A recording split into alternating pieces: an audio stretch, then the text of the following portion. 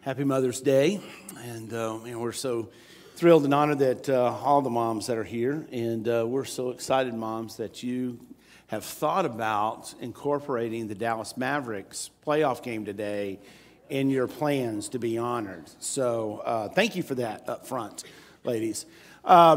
We continue our series on the Gospel of John today, and we're looking at the life of Jesus and the teachings of Jesus through the Gospel of John and the life that he calls us to as his disciples. And this word disciple in the Greek is mathetes.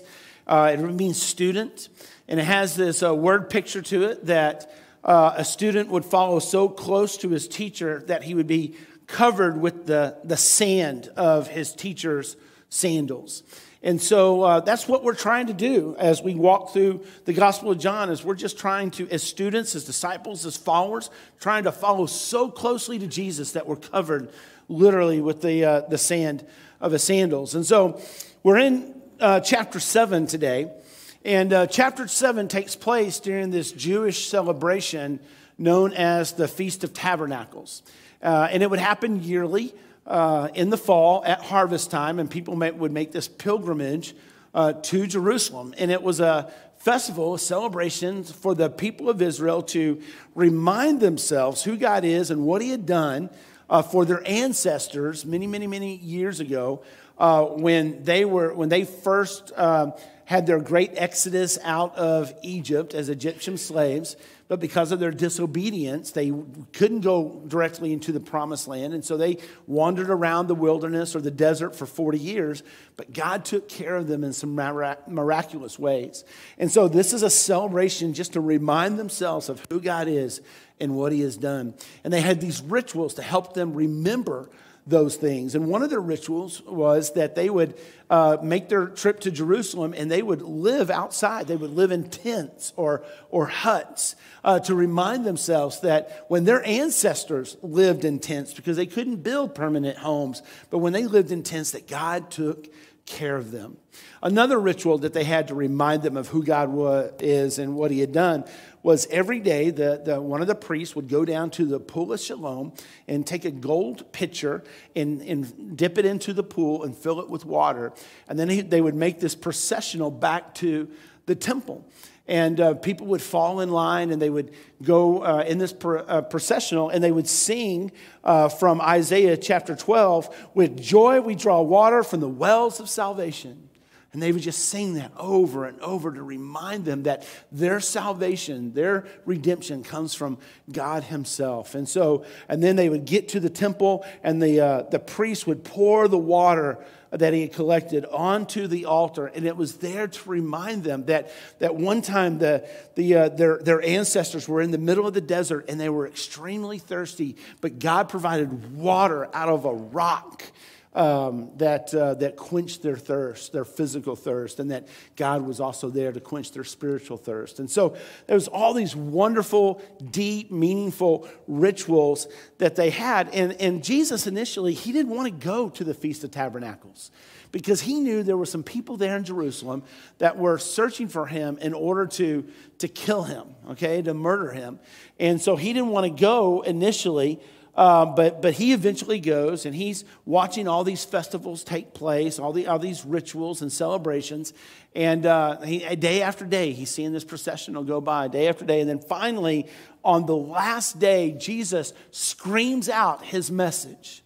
And let's look in verse 37 what this message is, and then we'll come back to it and we'll unpack it. But Jesus, he says to the crowd, he says, "Let anyone who is thirsty come to me and drink. And whoever believes in me, as Scripture has said, rivers of living water will flow from within them." In other words, Jesus was saying, hey, I know right now you're remembering the story of how God provided water out of a rock for our ancestors. But what Jesus was saying is, I'm the real rock. I give real water, and anybody who comes to me who is thirsty and believes in me and who I am and what I'm about to do, by the way, and will never thirst, but have living water flow from within them. And what we see immediately here is the essence of Christianity. That the essence of Christianity is that there's this immediate connection, this personal connection, this deep connection, this direct connection with the creator of the universe.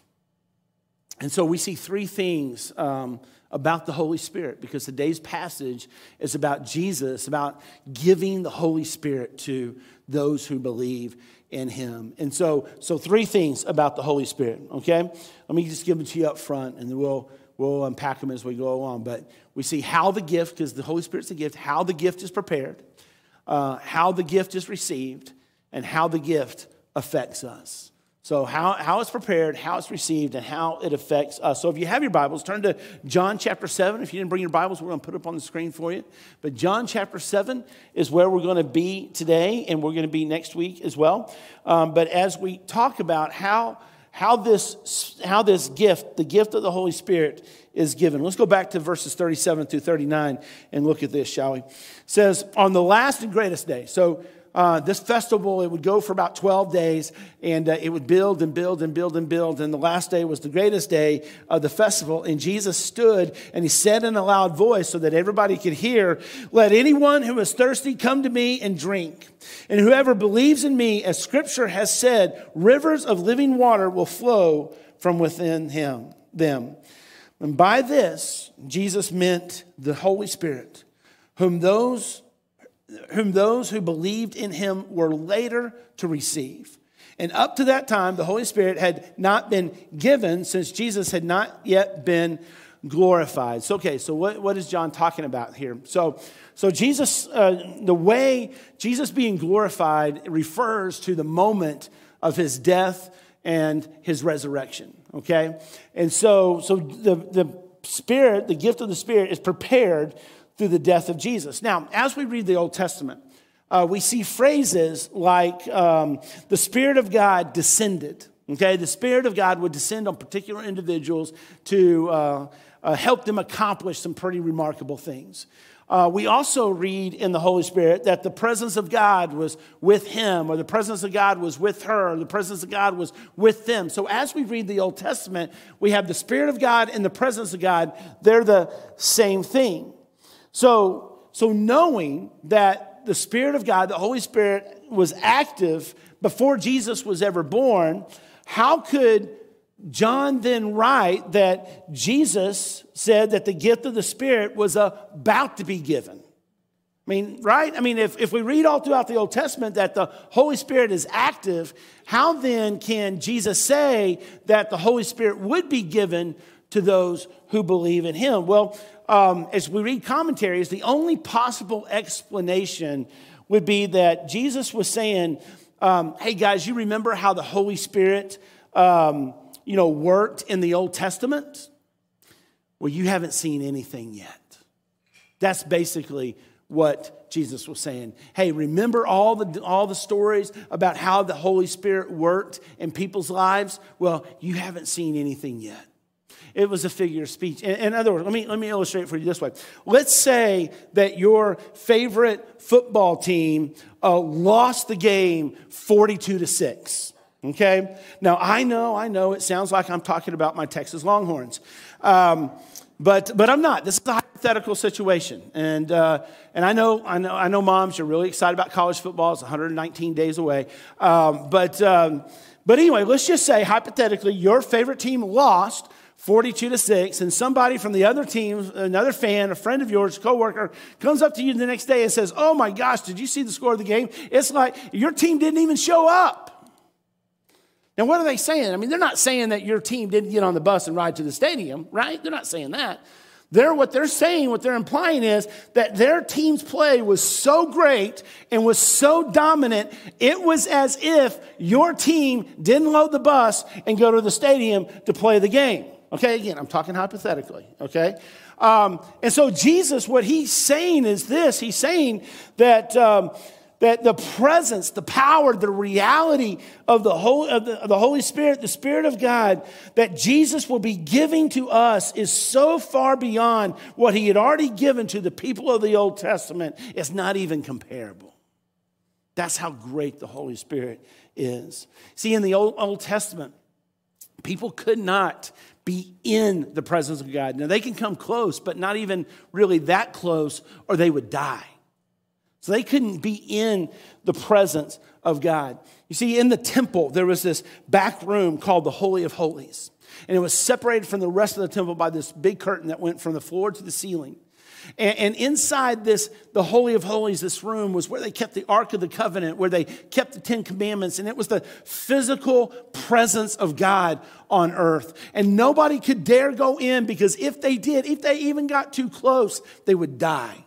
And once a year, the high priest would cleanse himself ritually and confess his own personal sin before God. And then once a year, he would go in and ask forgiveness for the people of Israel, but only for one more year. But you know, when he went in, they tied a rope to him in case he did die. They could drag him out because nobody could go in and get his body. And so people in the Old Testament, we see these great people like Jacob and Moses and David and Isaiah. They want to get closer. They want to get closer. They want to get closer to the presence of God.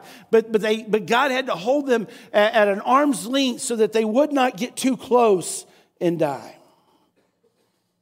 And then John writes in chapter 1, he says, the Word, and that's John's reference for Jesus. The Word became flesh and he dwelt. And we'll come back to that in just a moment. The Word became flesh and he dwelt among us, and we beheld his glory. We got to see up close. We got to experience. Now, this word dwelt, it literally means tabernacle. In other words, what John was saying is that God came in the flesh. His name was Jesus, and we got to hang out with him. We got to hear him. We got to see him. We got to touch him. We got to experience him. We got to know him. We beheld his glory. And Jesus brought the glory of the presence of God into our lives. And the gift of the Holy Spirit, the presence of God, was prepared for you and I through the death and resurrection of Jesus. That's how the Spirit, that's how this gift that we are given was prepared. Now, how do we receive it? How do we receive the gift of the Spirit? Well, let's go back to verse 38. Jesus says, whoever believes. So that's it. Whoever believes in me, okay? As Scripture has said, rivers of living water will flow from within them. Now remember, Jesus, he is the master teacher. Okay, and at the forefront of everybody's mind as they're going through these rituals, as they're remembering how God took care of their ancestors, they're all thinking about this certain passage in Exodus chapter 17, the story where God provided water for the people that came out of a rock. When Moses took his staff and he struck the rock, water came out of this rock. And they're all remembering that. And Jesus says this verse, while that's on their mind, that whoever believes in me, as Scripture has said, rivers of living water will flow from within them. So here's the story that he's referring to, and that's on everybody's mind. See, the people of Israel, because of the rebellion, they couldn't enter into the promised land, and they had to wander around in the desert. And even though that God took care of them in some pretty incredible ways, when they got thirsty, they rebelled against God.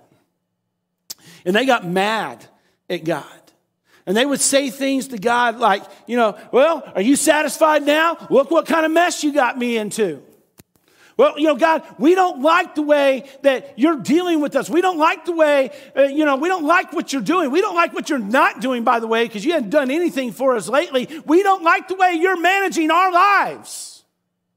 Sound familiar? People have been grumbling against God since the beginning of time. And so they get mad at God, and as a result, they want to kill Moses because Moses represents God. And so God tells Moses to take the elders of the people of Israel and take the staff that God had given him that represents God's judgment and go to the big rock. And so they gather at the big rock, and the elders are there because they represent the court of law. And the staff is there that God had given Moses because it represents the judgment of God. And as we read the story in Exodus chapter 17, we think, okay, now these guys are going to get what they deserve.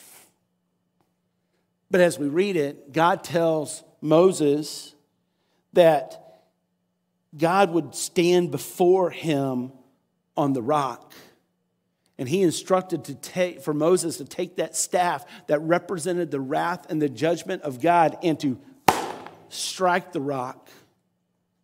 And when Moses did, water flowed out of the rock. And it saved the people of Israel. And what Jesus is saying here, and what God was saying to the people of Israel on that day, was that someday somebody is going to have to be punished for the sin and the rebellion of the human heart. God was saying to the people of Moses, to Moses and the people of Israel and to us, that one day that God would come and live the life that we can't live perfectly and die the death that we all deserve. But God was saying that one day he would come and take on the punishment and the judgment and the wrath of God in our place, so that when we put our faith in who Jesus is and what he has done, that we would receive the blessing. Because God is our substitute, received the curse. And it wasn't until Jesus came and stood in our place and took the blow of judgment for our sin, and we put our faith in that we could become rocks in which living water flows. And that cannot happen until we put our faith in Jesus. Until we put our faith, our trust, and confidence that he is the Son of God, and he came and lived the perfect life, and he died the death that we deserve, and that we cannot save ourselves, and we need a Savior. So if we want to receive that gift, we have to believe. And so we have to ask, well, who gets in? Who gets to receive the gift? Jesus says anyone who's willing to admit that they're lacking. Anyone who's willing to admit that they are not enough. Anyone who's willing to admit that they aren't good enough even on their best day to perform their way into God's good graces. Anyone who's willing to say, I don't have what it takes to save myself. Anyone who would say, I'm thirsty, can come and drink and be saved from their sins and have a direct connection with the God of the universe and have eternal life with him. That's how we receive the gift that has been prepared for us through the death and the resurrection of Jesus. So let's move on to the last point of how does it affect us? How does this gift of the Holy Spirit that we have, that we don't understand a whole lot about, how does it affect our lives? Well, three applications for our hearts, okay? And get ready to play along here, okay? First one is water renews. Let's say that together. Water renews. Water renews. Romans 5:5 says, and hope does not put us to shame, because God's love has been poured out into our hearts through the Holy Spirit who has been given to us. You see, if you and I are thirsty, the Spirit quenches our thirst and renews our hearts. There's nothing wrong with being thirsty. There's nothing wrong with wanting to be satisfied. The problem is we're too easily satisfied. The problem is our thirst is too easily quenched. But see, the real work of the Holy Spirit, as Caleb alluded to, is the real work of the Holy Spirit is to put a spotlight on Jesus. You say, okay, well, what does that look like? Well, what it looks like is, you know what a spotlight does, right? Right? As we dim the lights here. A spotlight is to draw the audience's eyes or attention to a certain character or a scene, right? The work of a spotlight is to draw the eyes and attention of the audience to the action. And that's what the Holy Spirit does. That the Holy Spirit draws our mind's attention and our heart's affection to what Jesus Christ has done for us on the cross. That Jesus says, I am your King and I'm your Lord. I'm your hope. I'm your love. I'm your security. I am the lone source of your approval and acceptance and significance. That I am your identity. And the Holy Spirit causes our mind's attention and our heart's affection to look towards what Jesus has done for us. And so how do we know? How do you and I know if the Holy Spirit is at work in our lives? Here's a couple of ways we know. Number one, we know that the Holy Spirit is working in our lives when God's love and acceptance overrides the rejection of others. That's how we know. That when we are betrayed or when we're left out or uninvited and that hurts, and it doesn't take away the pain of that. But in that moment that we can grab onto the love and acceptance and remember that nothing says that I'm more loved and more accepted and more approved and more significant than Jesus Christ dying on the cross for my sin, then I have something to help me deal with the betrayal and the pain and the hurt of that rejection. That's how we know the Holy Spirit is at work. It's highlighting the work of the cross. We also know that the Holy Spirit is work in our lives whenever God's wisdom and power overrides our fear and anxiety.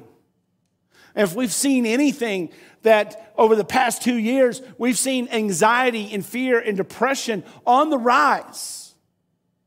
That's changed over the last couple of years. We've seen it rise. But one thing that hasn't changed is we still worship the same God who is the same God yesterday, today, and forever. And so when we step into those moments of anxiety, we have to remind ourselves and ask ourselves, okay, what is bigger than God? In fact, let's not even make that a rhetorical question. Let me ask you, what's bigger than God? Nothing. What's bigger than God? Nothing. Okay? What is God bigger than? Everything. And so we hang on to that wisdom and we hang on to that truth and we hang on to that power and we walk through this moment of anxiety. Another way we know that the Holy Spirit is work in our lives is that God's strength and comfort overrides our circumstances. And we're able to sit in that doctor's office. You say, God, I don't want to be here. I don't like being here. I don't like the diagnosis that I'm facing. But God, I know that you are with me and that you will never leave me or forsake me. So as I sit here and process the information that was just given me, thank you that you are here and you will not leave. That's how we know that the Holy Spirit is at work in our lives. So water renews. Secondly, is that water cleanses us. Water cleanses. Let's say that together. Water cleanses. See, the Holy Spirit, He's holy. Okay? And He has a very sensitive nose, which means that the Holy Spirit will find those little pockets of pride and self-pity and dishonesty and immorality and things that the Bible calls sin. See, prior to putting our faith in Jesus and prior to us receiving the gift of the Holy Spirit, we could live with the stench of our sin. We could tolerate the stench of our sin. But once the Holy Spirit comes into our lives with His sensitive nose, He starts to seek those things out. It's kind of like this. It's kind of like, you're going somewhere with a buddy of yours, and he says, hey, I'll drive, and you go to get into his car or her car, and as you're trying to get in, they're just taking all the sacks of Jack in the Box and Taco Bell and just pushing them off the floor and onto the floorboard, off the chair, off the seat, and onto the floorboard. They're just kind of scooping those burrito wrappers and taco wrappers off the dash and onto the floor. And they're like, hey, can you hold this Starbucks cup from a few days ago? And, this Starbucks cup from a few days ago. And no, I'm not, this is hypothetical. I'm not talking about any of my family's car, okay? But they're just rearranging trash. And you go to get in and you're like, oh my gosh, that stinks. I can't. No, come on, get in. It's not that big a deal. You'll get used to it. Come on, get in. He goes, no, I'll walk. They're like, don't be ridiculous. It's 30 miles. I'm like, I will walk before I sit in that car. That's the Holy Spirit. We used to be able to tolerate our sin, but the Holy Spirit comes and seeks out and begins to cleanse us from the inside out by highlighting Jesus. And begins to transform us into the image of Jesus Christ. So water renews, water cleanses, and water flows out. Let's say that. Water flows out. This is important. See, a Christian becomes a river of living water for other people. And so the question we need to ask ourselves is this: am I a fountain or a drain for other people? Am I a fountain or a drain for my spouse? Am I a fountain or a drain for my kids? Am I a fountain or a drain for my parents? Am I a fountain or a drain for my coworkers? Am I a fountain or a drain for my classmates, for my teachers, for my coaches, for my players, for my students? Am I a fountain or a drain? Are the people who are around me on a consistent basis, are they dying of thirst and being depleted? Or do they feel like they are being refreshed like a cool fountain on a hot day? So the work of the Holy Spirit flows out of us onto other people. So what do we do? What do we do as we hear these applications for our hearts? We know we're a Christian. We put our faith in Jesus, but what do we do if we can't sense the Holy Spirit at work in our lives? Well, that's where God gives us some tools. And they all build on each other. And as the band comes to lead us in this song that we sang, that we started to learn, what happens is we can't sense the Holy Spirit. We go back to His Word. Somebody says, well, I don't ever hear God speaking to me. Okay, we'll go back to His Word. Well, I still can't hear His voice. Okay, listen to it audibly on a recording. I almost said cassette, but then I realized half the audience wouldn't know what that is.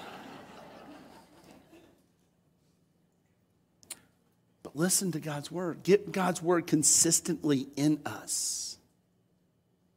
And then we go to prayer. We're not saying our prayers. We're praying. We're like, God, man, I read this difficult, not to understand, but to live out truth. And I don't know if I can do that, or how is this in my life, or asking God, what is it that I thirst after that brings me significance and approval and acceptance? What is it that gives me anxiety? And then let's go back to God's Word and Google verses about anxiety. Google verses about acceptance or relationships. And now we're going to go back to prayer. Okay, God, I heard your word say this. And then we go to corporate worship. Say, man, I've had a really hard week. I don't feel like these songs are true, but I hear my brothers and my sisters sing these words, and they're reminding me who God is and what He's done. And then we gather with a few trusted friends that are a gospel-centered community, and we say, hey, do you guys see in my life the things that I'm thirsting after that's not Jesus?